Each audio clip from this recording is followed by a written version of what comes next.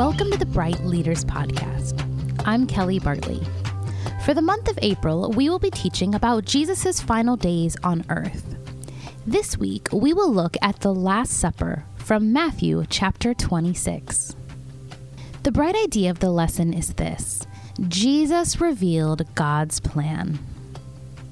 Passover commemorates one of the most significant events in Jewish history, the Exodus from slavery in Egypt.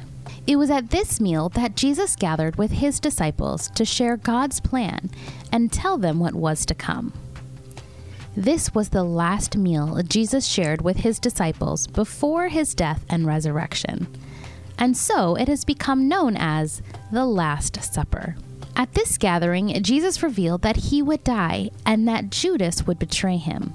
Later, Jesus took bread and blessed it. Then he said to his disciples, "Take this and eat it. This represents my body."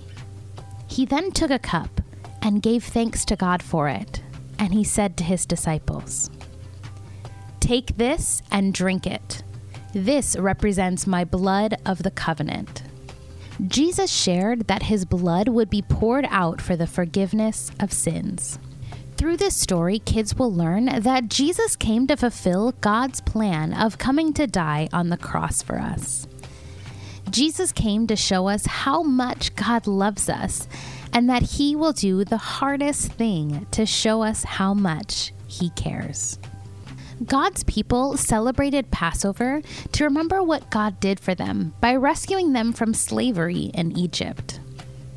During this meal with his disciples, Jesus revealed God's plan, that God's people would have a new reason to celebrate.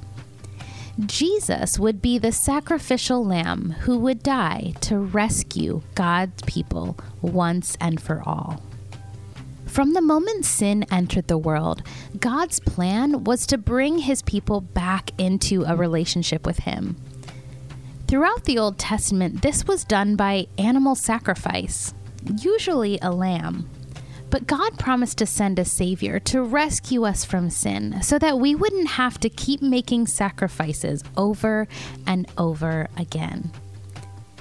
Jesus fulfilled that promise when he came to die on the cross to rescue us from sin.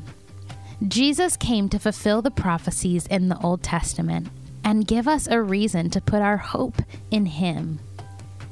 Because of Jesus' sacrifice, our sins can be forgiven once and for all.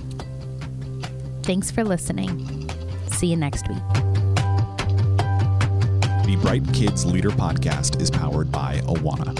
Check out the show notes wherever you're listening for more resources and tips on resilient child discipleship.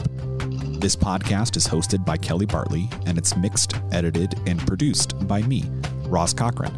Go to brightcurriculum.com to learn more about how today's kids are the bright future of the church.